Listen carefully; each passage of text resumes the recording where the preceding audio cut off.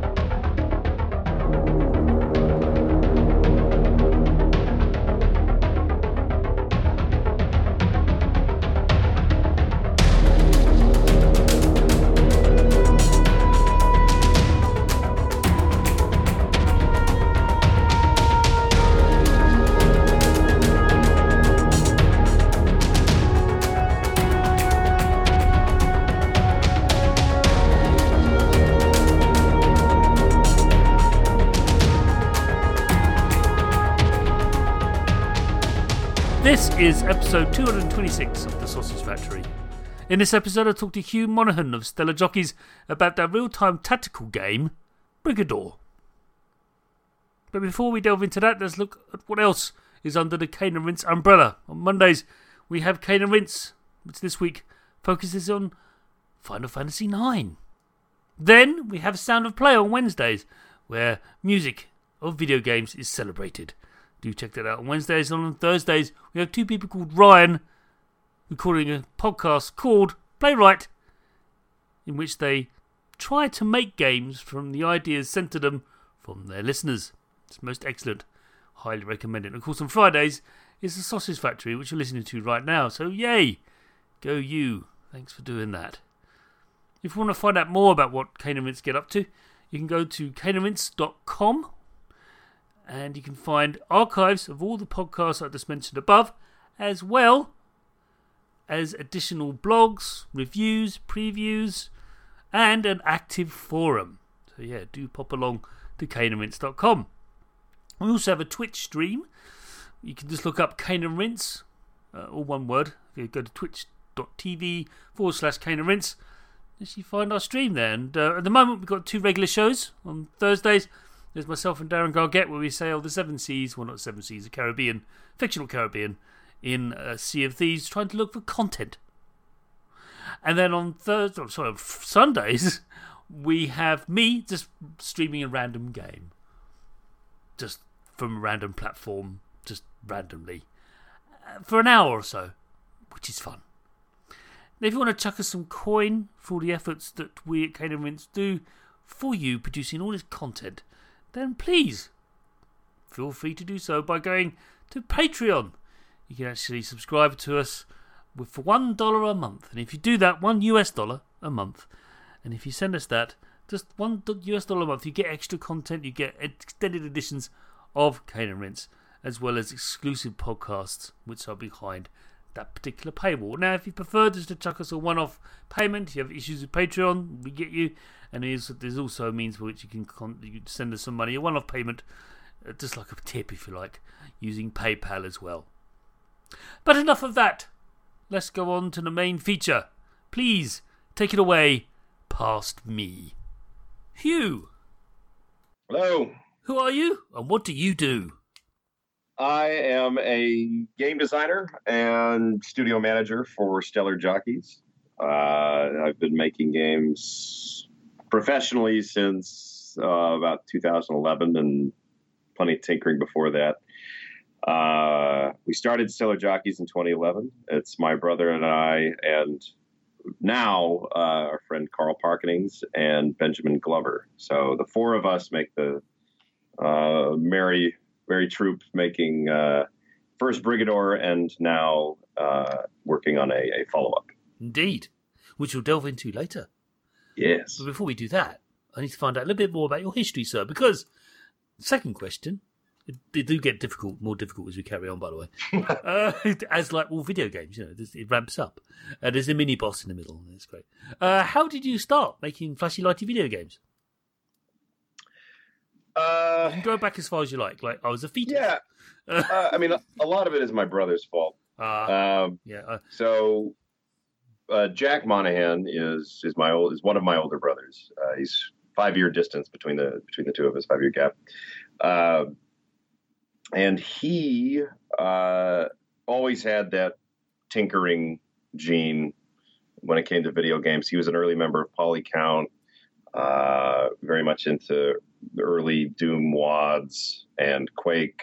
He had a custom model for, he did a custom model for Quake 3 called Boomer.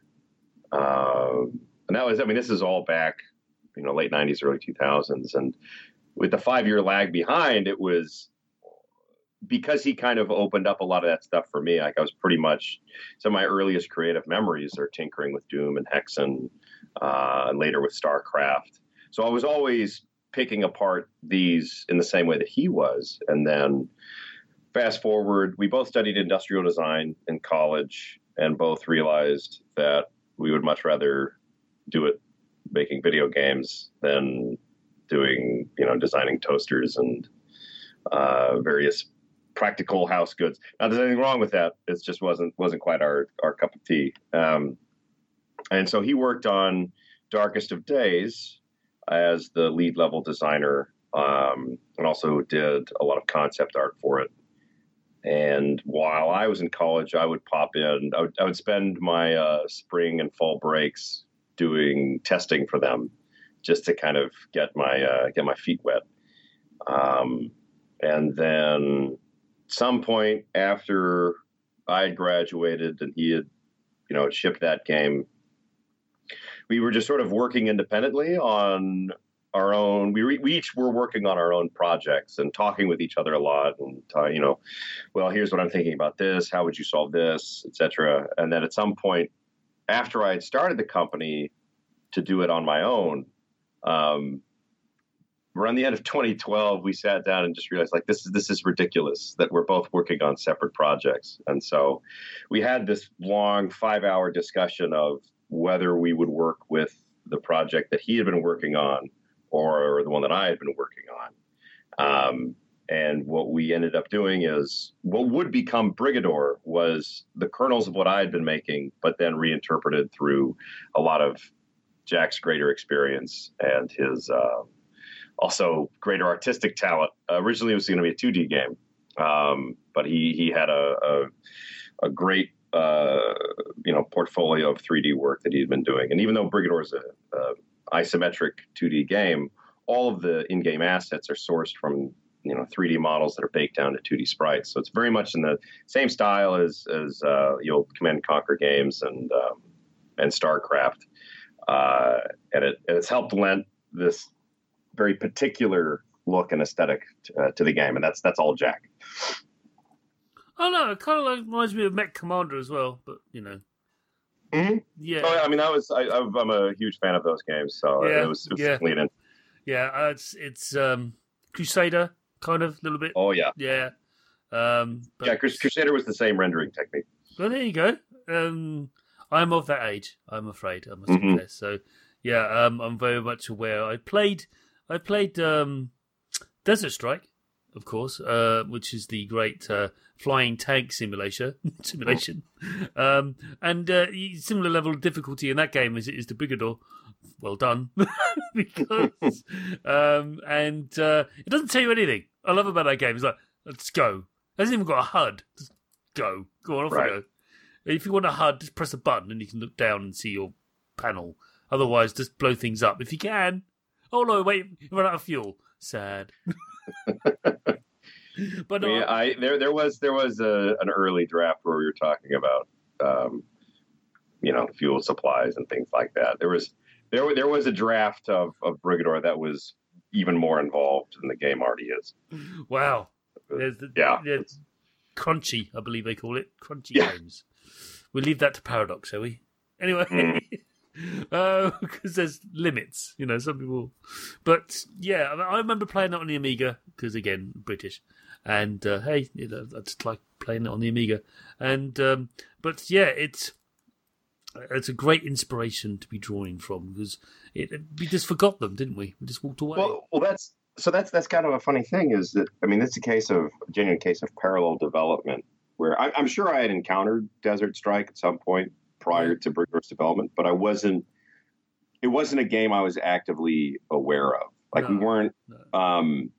The main inspiration point for what we had been building with Brigador was more Crusader and Syndicate. Yeah. But at more of a mech level, or mech scale. Yeah. And so that was one of the interesting pleasures of after we released the announced trailer, and also just as more and more people played the game, there was this whole bevy of games that we had either forgotten about or had never even heard of, that people were like, oh, clearly you based this on Future Cop LAPD. And I was like, I have never played that game, and I'm hearing about it for the first time. So this is, it was a genuine, pleasure to get that.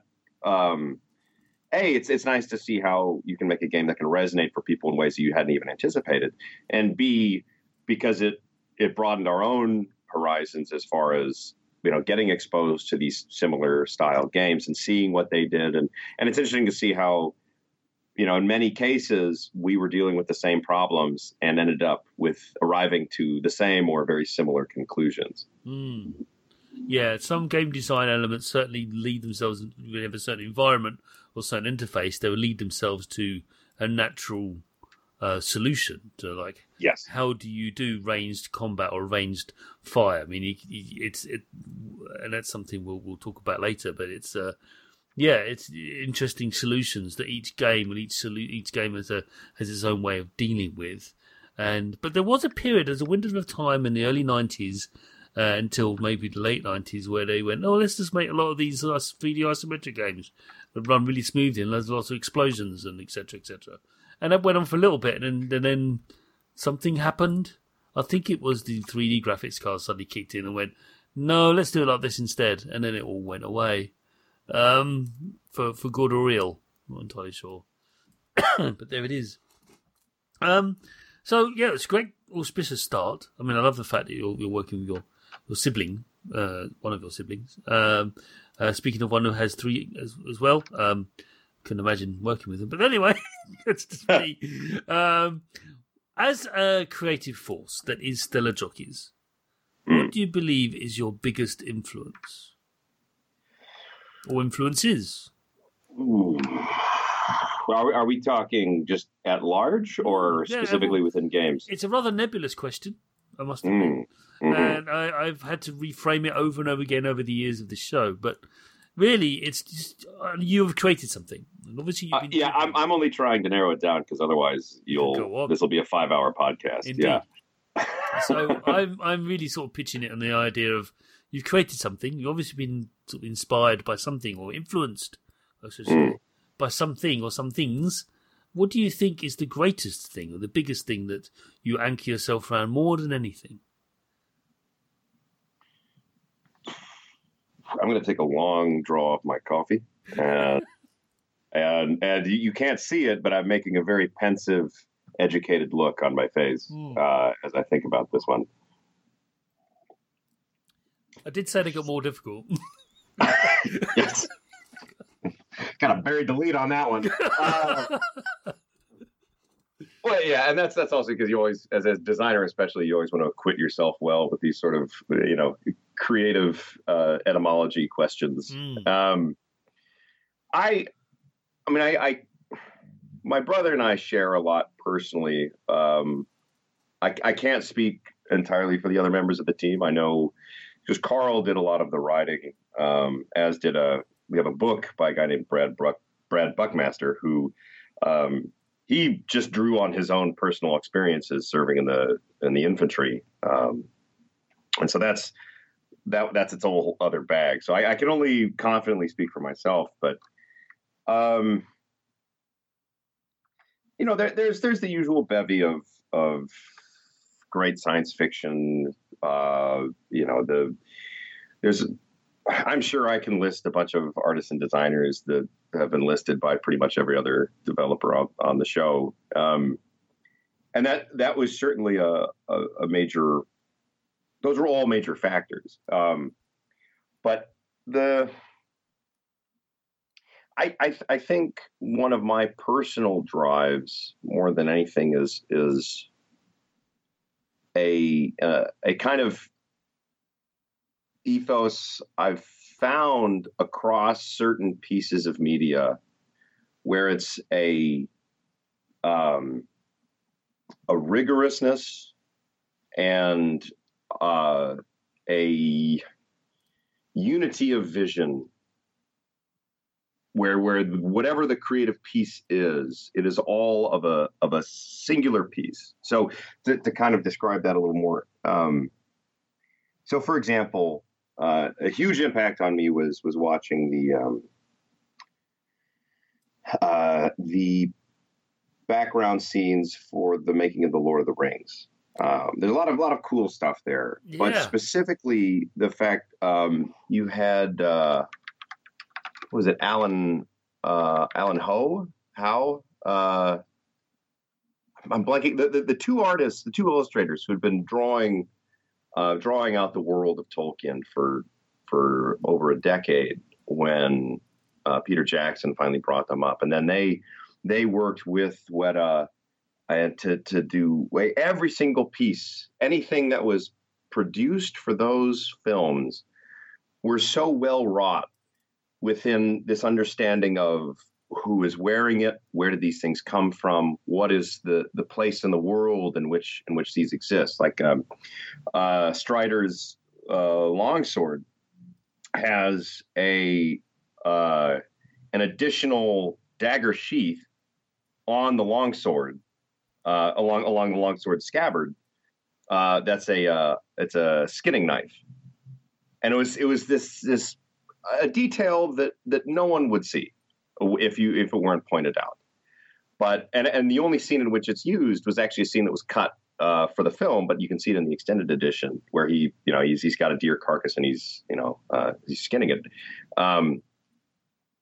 But just this rigorousness of thinking, like, could they have made Lord of the Rings and have it sell ridiculously low without that same rigor? Sure. But clearly it was a labor of love for a lot of the people involved. And at the same time, it's especially when you're working from such rich material, there's the desire to build it all up together so that no matter where you look, no matter what part of this creative piece you examine, there is this continuity with everything else. And when you have small details that are given us, an almost similar weight of importance, that I think has a cumulative effect of creating a world in which not only is much more believable, but also I think can, by virtue of making those considerations, as a designer, you're sort of forced to render the world in a much more authentic manner. So yeah, like Lord of the Rings was a big one. Star Wars, in terms of the way that they would work through these sets and make them feel very lived in. I know for Alien, they did a modified version of their own typography for the ships. They came up with their own icon sets. The actual ship, the Nostromo, parts of the cockpit and parts of the ship were actually salvaged B-17 interiors. Because they just realized that the amount of work it would take to fake it would be so intensive for the kind of the level of detail and greeble that they were going for, that they just got the real thing and used those as a form around which to build a lot of these other things. Yeah, because most of it's in darkness anyway. Mm-hmm. So, no one's going to mind if it's just like it happens to a seat in a certain elevation over a certain set of controls. I mean, it's the point of it was darkness and limited illumination or luminance around, apart from certain other parts of the ship. Right, but Well, I was about to say, even though you can't see much of that detail, the fact it's there, and it all taken as a whole. That's what the more I learned as I got older and understood the lengths that people went to create these various things, these various pieces that were very impactful for me as a developing designer. I realized that rigor and follow through was something that was deeply appealing to me. And even though it's a pain in the ass, it is not conducive to short development cycles. But at the same time, it can give you such a strong foundation so that when you do kind of reach out to experiment or to expand what you've been building, you have this base there to build from. It's a fantastic thing to be drawn from, the attention to detail. There's nothing wrong with that, because that then builds from that the overlying surface, which most people see initially, is rooted or has a foundation, such a strong foundation to it that even scraping away, there's yet more to see, more to break down and more to see. And that's definitely demonstrated in Brigador, which is why it's a phenomenal game. So, yeah, that's an excellent answer. Thank you. Thank you for that. Next question. Does get harder, trust me. This one is difficult to answer because you don't want to hurt anyone's feelings. What developer do you most admire in the industry and why? What developer do you what? Admire in the industry and why? Developer do I most admire? Who do you say, keep on doing the thing you do? Yay. Shit. Told you, this gets worse and worse. Yeah. Because you probably know a lot, you see. I do. Yeah.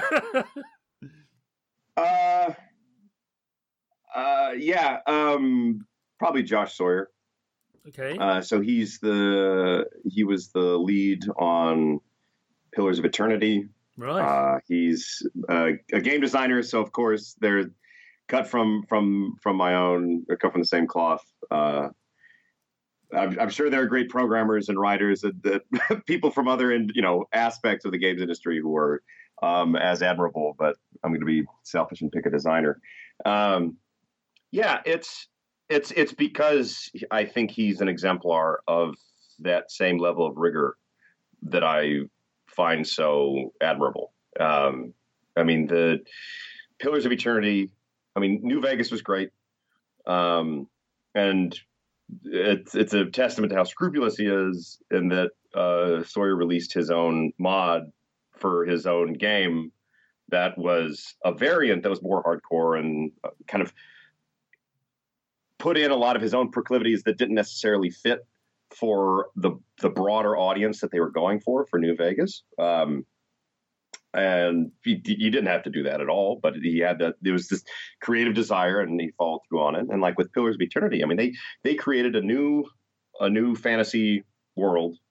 That's and of course he's part of a larger group who's building this out. But he helped shepherd both a creative world as well as I think one of the finest CRPG setups for real-time tactics style game.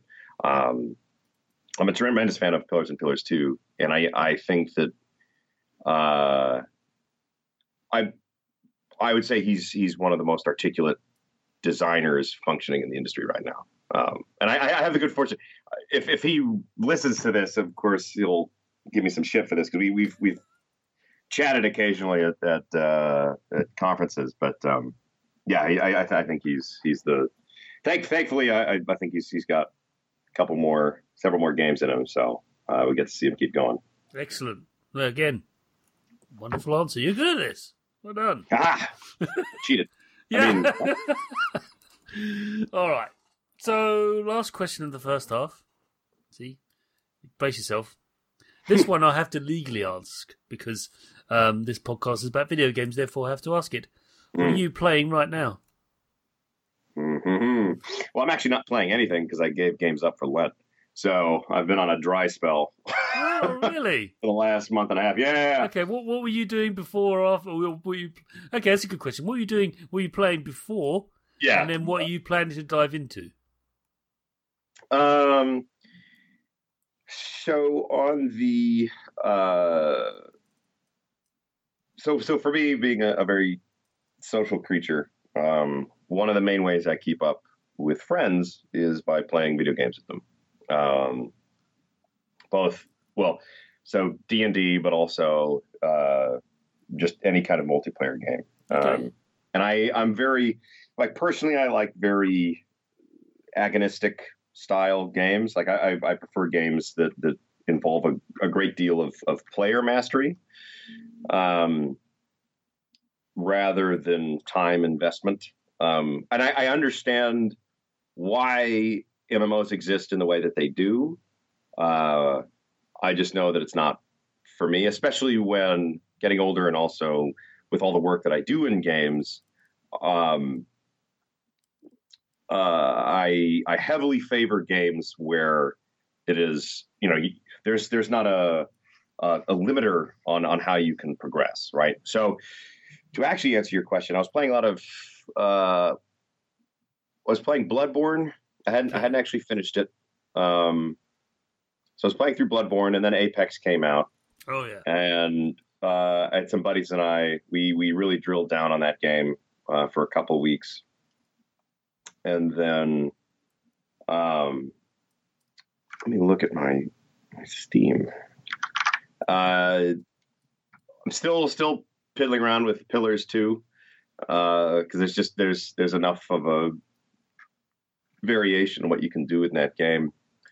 And that, yeah, like that's pretty much been my everything else. Yeah. Everything else is I'll play something very briefly Right. Yeah. to either researching or you just missed me because my big regular one, my bread and butter game for about the last year and a half was Battle Brothers. That was when I needed to just sit down and play, blow off some steam. I just put a good hour or two into that, and that's I'm not familiar with that one. Battle Brothers. Oh, I think given your background, that would be a great that'll be a treat for you. It's a turn-based, hex-based tactics game with it's persistent. So it's in the like XCOM-y roguelike-y type wheelhouse, but it's medieval, low fantasy, and it's delightfully grim. It's grim in a way that only Europeans can pull off. I don't have to take that. No, you're right. Yeah, we're good with that. And yes, I'm still European. Sorry, topics. Anyway. I couldn't tell. Yeah, Brexit. Anyway, so that anything you're planning to dive into after Lent? I mean, given my affection for the Souls games, Sekiro is naturally going to be one I'm going to touch on. That's where it's like the way I like to play those games is to just block out a very large chunk of time and just burn hard on it. Like I hate with a game like that. It's very difficult to really get into it if you're only plinking away like an hour at a time over a long period. Also because that way I can't get really angry at a fight and then play way too long trying to finish it. My personal just a part of my personality is that when I encounter something like that where it's like I'm getting skill blocked or I just can't there's some kind of thing I can't quite figure out, rather than be a sane person and just sleep on it. What I'll always end up doing is just grind against it until I finally figure it out. And you know what? Yeah. Unhealthy, but at the same time, I think that same impulse has been something that's actually served me really well as a game developer, because that, like, the dog that bites and then won't let go, even though he's trying to wrestle an elephant. It's just like once I get my teeth in, I'm either bringing this thing down or I'm going to die trying. And so Sekiro was the big one. That's the only one that's actually really on my radar. Right. As far as what's coming up.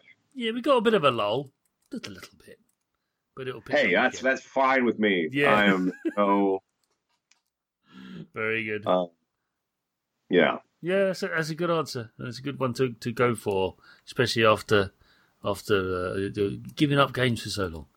So how a game developer can do that, and so you're not playing the game you're making. No, can't do that. No. Well, that's a big asterisk, right? Is if I'm doing gameplay testing or something. Yeah, we've been doing a lot of writing lately, so that's made it less of a burden anyway. All right. Well, good answers. Let's move on to the second half where we delve deep into Brigador.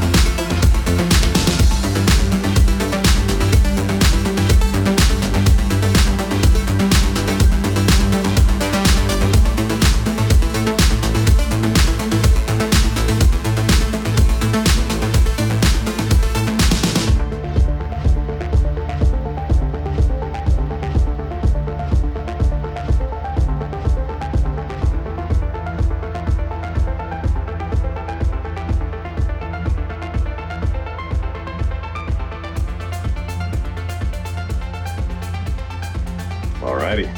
So, first question of the second half. No, this is the 0th question, because it's not really a question, it's a request. Please tell us, what is Brigador? If I had the answer to that, I would be...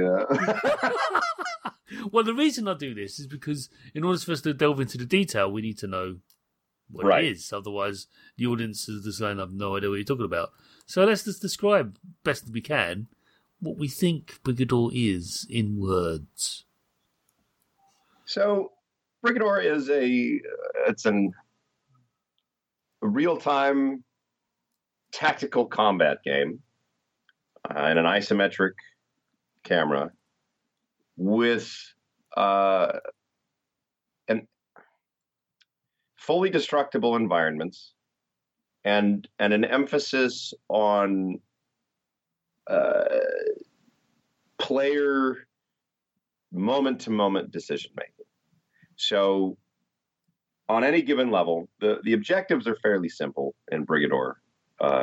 It's kill this guy, blow this thing up, or kill everybody. And so when you have a broad swath of tanks, hovercraft, mechs to pick from, as well as a fully destructible environment, that gives you a degree of leeway in how you want to go about completing that. The gaming verbs of Brigador are fairly narrow. It's, blow stuff up, blow people up, pick what you're going to use to blow people up. But within that very narrow set, it's a very rich tactical experience. Yeah. But it's a Kool-Aid Man simulator. Oh, yeah. See, I did it. Sorry, you started it. And even I, as a British person, understand reference. So there you go. This is across the Atlantic. We don't have Kool-Aid here. Anyway. So you did a reasonably good job, I think. It is an isometric battle simulator type thing where you control one unit rather than many. And you directly control it by using mouse and keyboard or indeed a controller. Depends on your own preference. And it's, like I said, it's very extremely destructible. The scenery, everything is, you could bloat it up. But also, it's a very tactical game. Very tactical game. Whether you intended to build that, we will find out. But that's what I found it to be. The first thing that struck me, and this is the first design question, was quite interesting, and how you realised that these mechs and tanks have an elevation to them. The Z-axis, if you will, is recognised in Brigador. It's not just a 2D plane, happened to be an isometric field. In other words, you have an elevation of fire. Was this always there, and why is it there? It was not. And that, I think, is one of the better cases illustrated in Brigador of how our understanding of the game and the game world evolved over the course of development. So originally, Brigador was a top-down 2D game, and it was much more of a persistent RTS-like game. And originally, rather than a more conventional Western military aesthetic of, tanks and mechs, it was these giant walking oil rigs that were huge battle platforms. And it was more akin to something like Deserts of Karak, actually, where it was top down. You had a huge,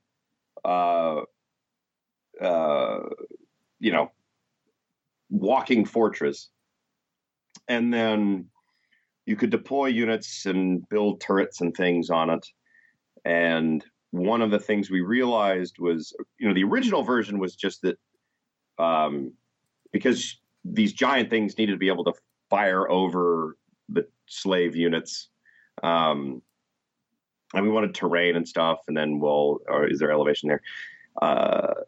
Back when it was still 2D, we basically just did a cheat.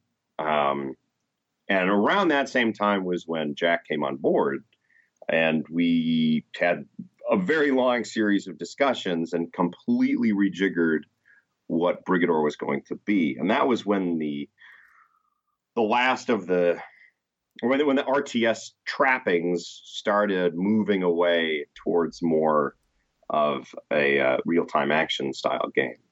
The irony, of course, is that we moved away from RTS because the thinking was this game is too big. There's going to be persistence and like unit building, and let's simplify it down. And you're just driving around a thing, and you blow some stuff up, and maybe you got automatic AI helpers who run around with you.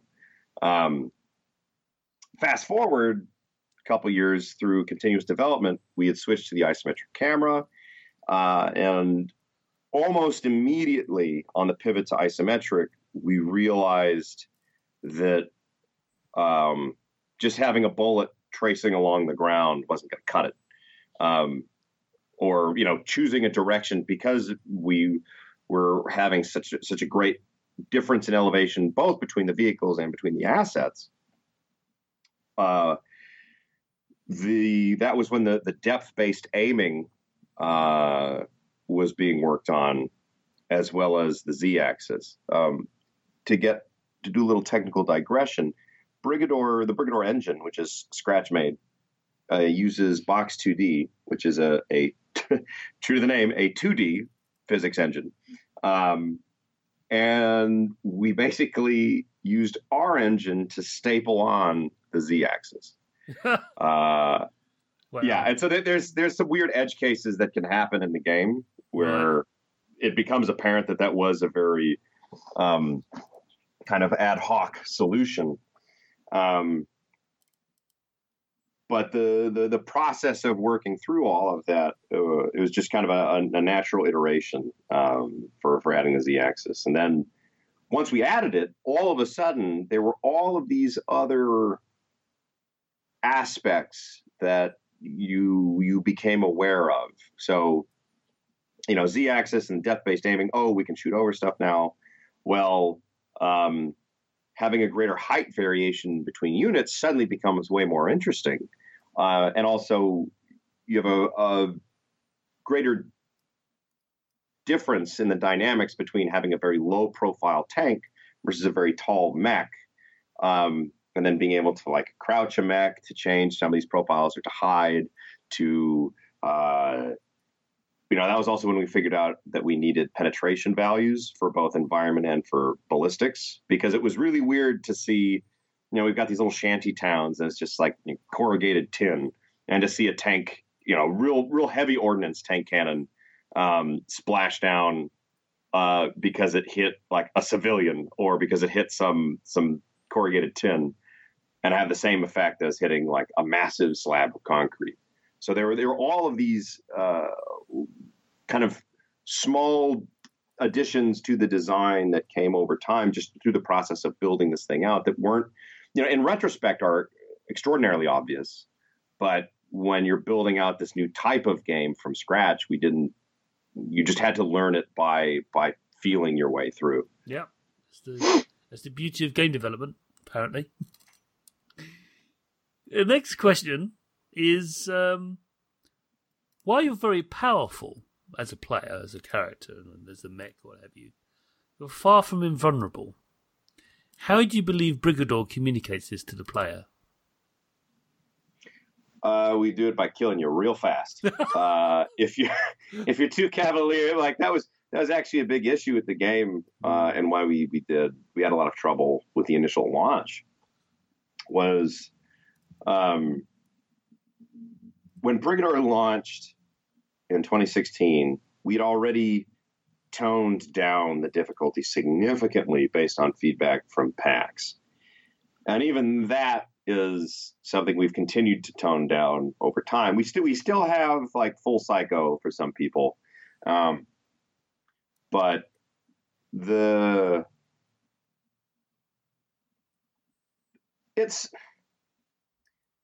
honestly, part of the problem is I don't think we actually do the best of communicating it. But the fact that there's no disparity between player vehicles and enemy vehicles, like you'll see this a lot of. We created a pool of vehicles across 3 factions, and the player vehicles are all drawn from the same pool of that total unit set. So you can actually, if you're piloting a Toro heavy mech, you could be fighting other Toros. And there's still a power disparity there. We actually did experiment at one point with having almost no difference in the hit point and damage values. And that was exciting, but a very different game, and one which I would be interested to make, but I think would be for a much more niche audience, yes. Much more simulationist style audience. Yeah. But yeah, it was having the shared visual language across the factions and the vehicles, and also just you just learn by doing fairly quickly. Like we have the fact that even environment explosives can be quite deadly, and we try to convey early on that it's you can be you can go fast and furious and blow everything up, but you're going to need to be judicious with all of your abilities to kind of compensate for the attention that you draw. I don't know. I'm going to cut it off there because I feel like I'm going to be fumbling around this answer for the next 40 minutes. Yeah, it's just, I think, basically, for me, if I may sort of throw this back at you, it's consequences of your actions. It basically, Brigador teaches you, look, oh yeah, go on, try be Rambo. Oh, you're dead. See, don't do that. You can try and ram and yell, "I have become Worf." No, you're not. So, just rein it in, right? Rein it in. Speaking of reining it in, actually, it's not speaking. There's no segue at all. Why are shields replenished and not the health of the machine? I know why, but I'd like you to explain.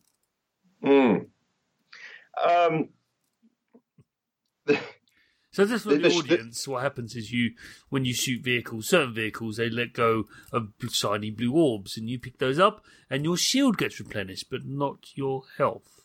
So please explain why that is. How did that come about, I should say? Right. So the short answer to that is we knew we wanted to have two different health pools, and for the breadth of the weapons that we were making, I mean, Brigador has around 50 guns in it. Yeah. For the breadth of the weapons we were making, there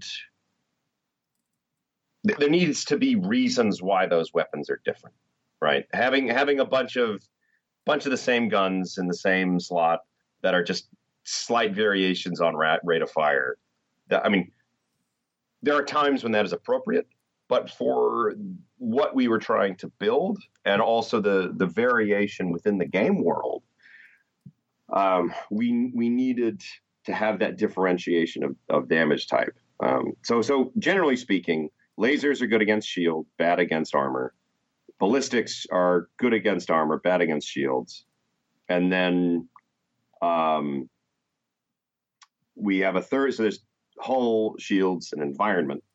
And so certain weapons are, okay damage across the board, but don't have a penalty against anything. And then certain weapons are like, okay, this thing will annihilate shields, but it's very weak against environment or hull. And that way, having that kind of rock, paper, scissors aspect to it allowed us to give the player more specificity and more choices in their loadouts and how they understand how they're going to play the game, and also how they wanted, what style of play are you enfranchising, right?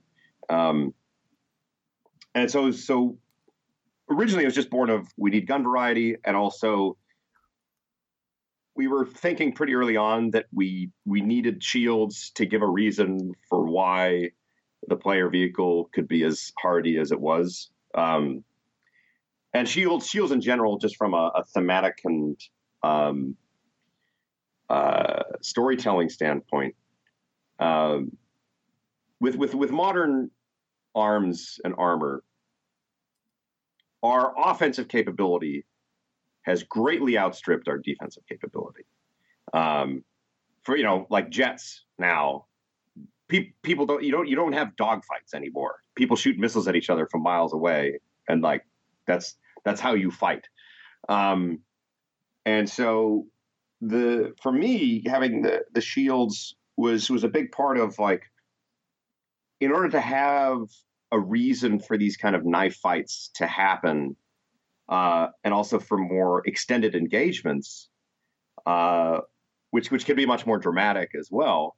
You needed something like shields in order to increase the survivability of a lot of these vehicles, so that we had the palette, we had the room to play with that drama.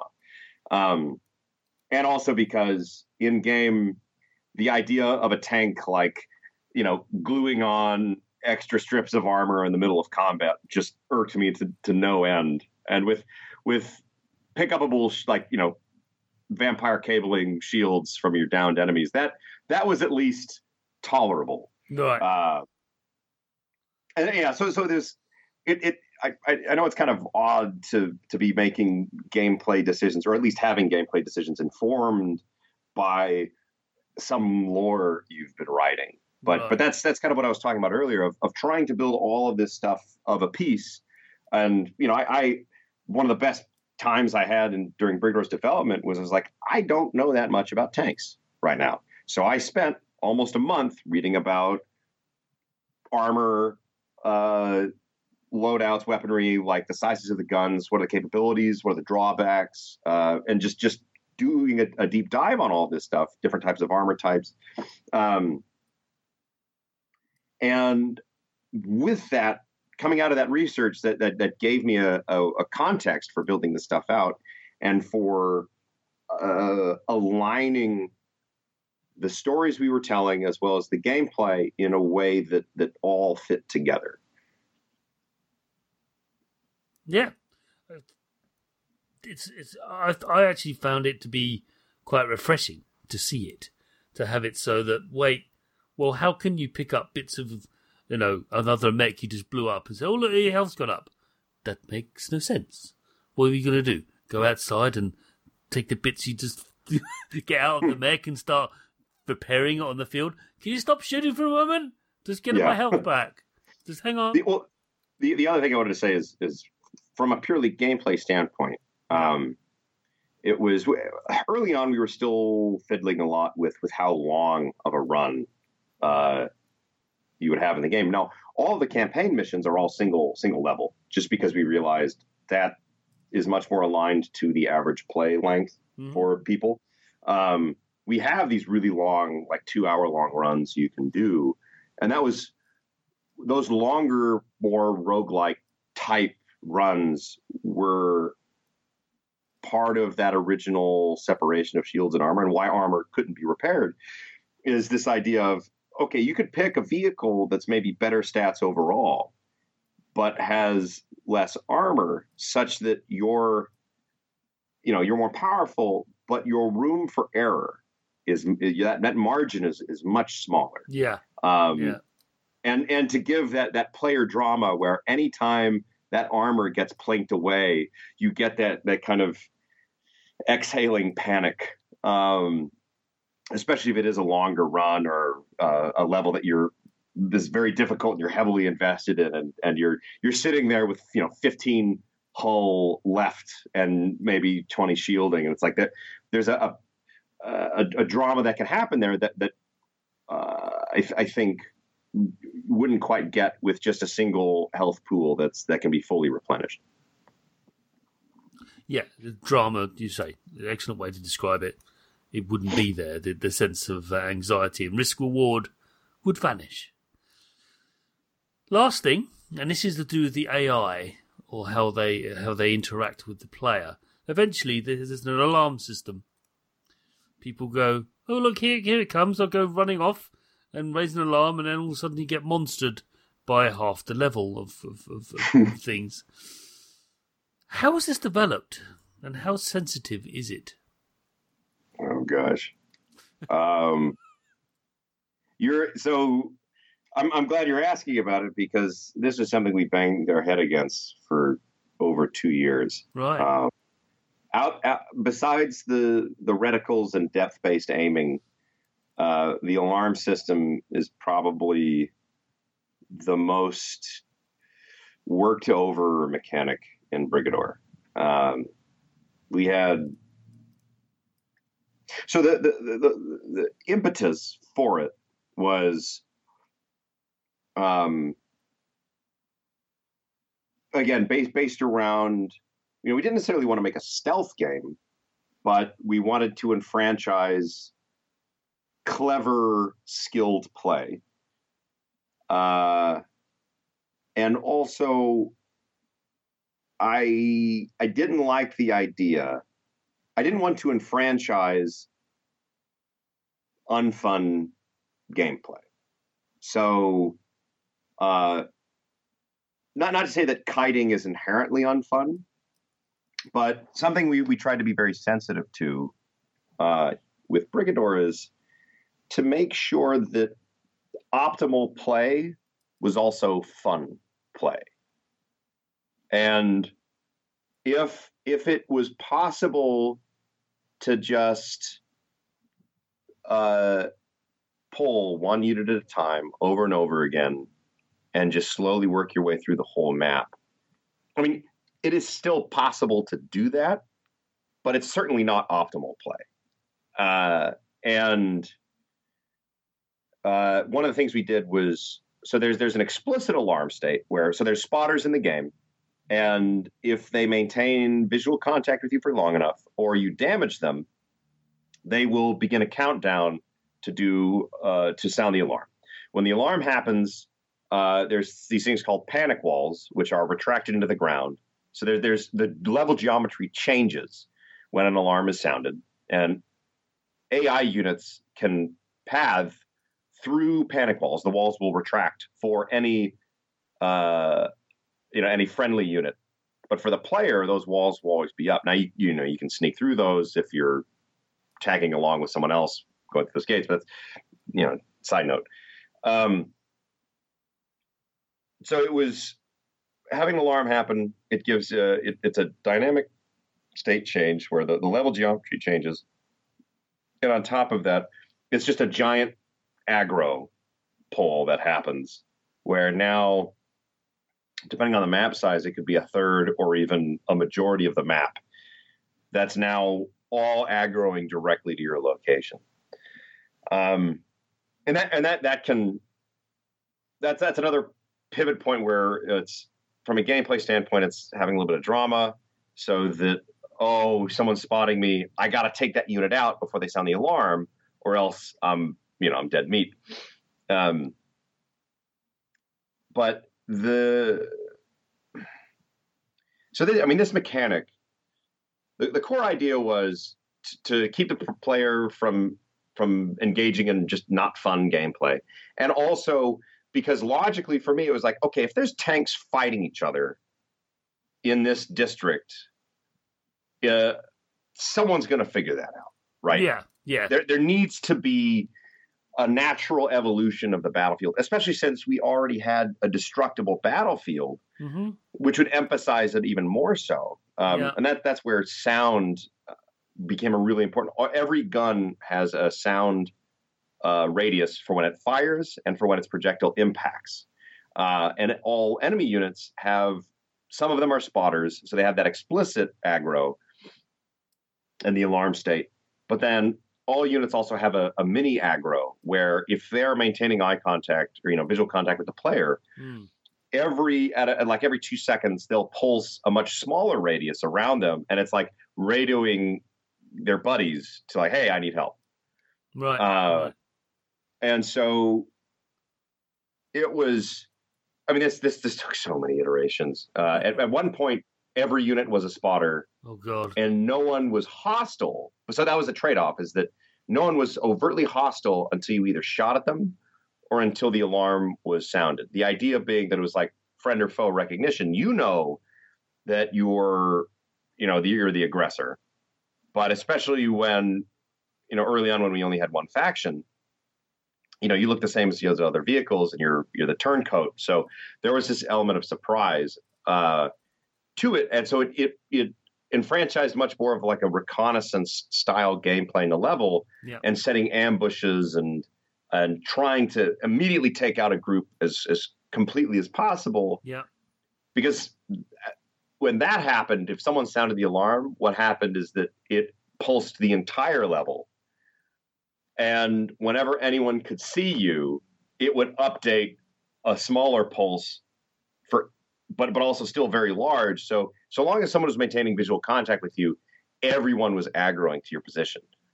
And again, that's one of those kind of road not traveled for Brigador, because that's a very different game.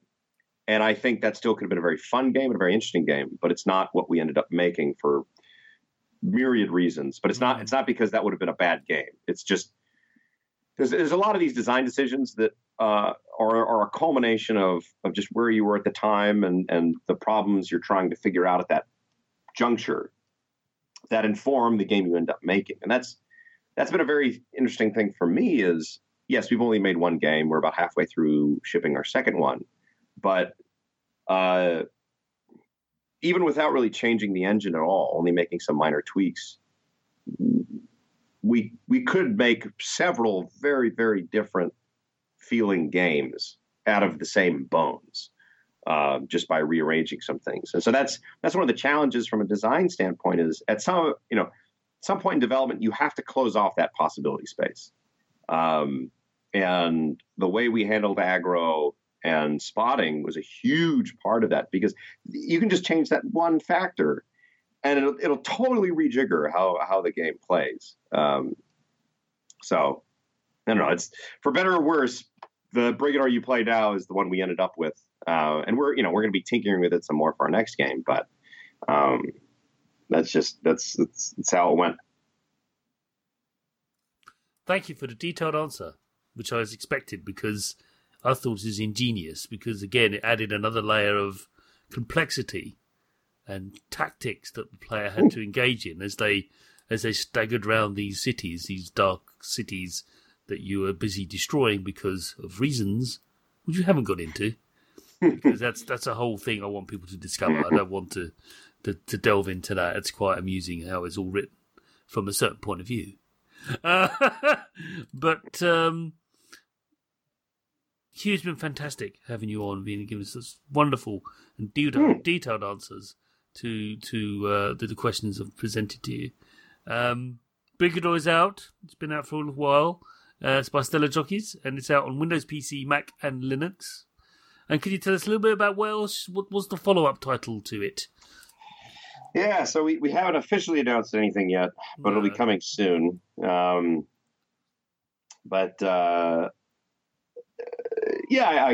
give you the scoop. So around this time next year, we'll be releasing a direct follow-up called Brigador Killers. And the broad strokes of it are that we're refining the Brigador gameplay. Right. Just now that we've made Brigador, we understand what are its strengths and weaknesses, and we're just going to really dial that in on the next game. Cool. And then from a thematic standpoint, we're flipping the table. So you are playing as people hunting the Brigadors, and the game itself is far more story oriented. We're working with a very talented artist named Simon Roy, who is illustrating interstitial panels between each mission.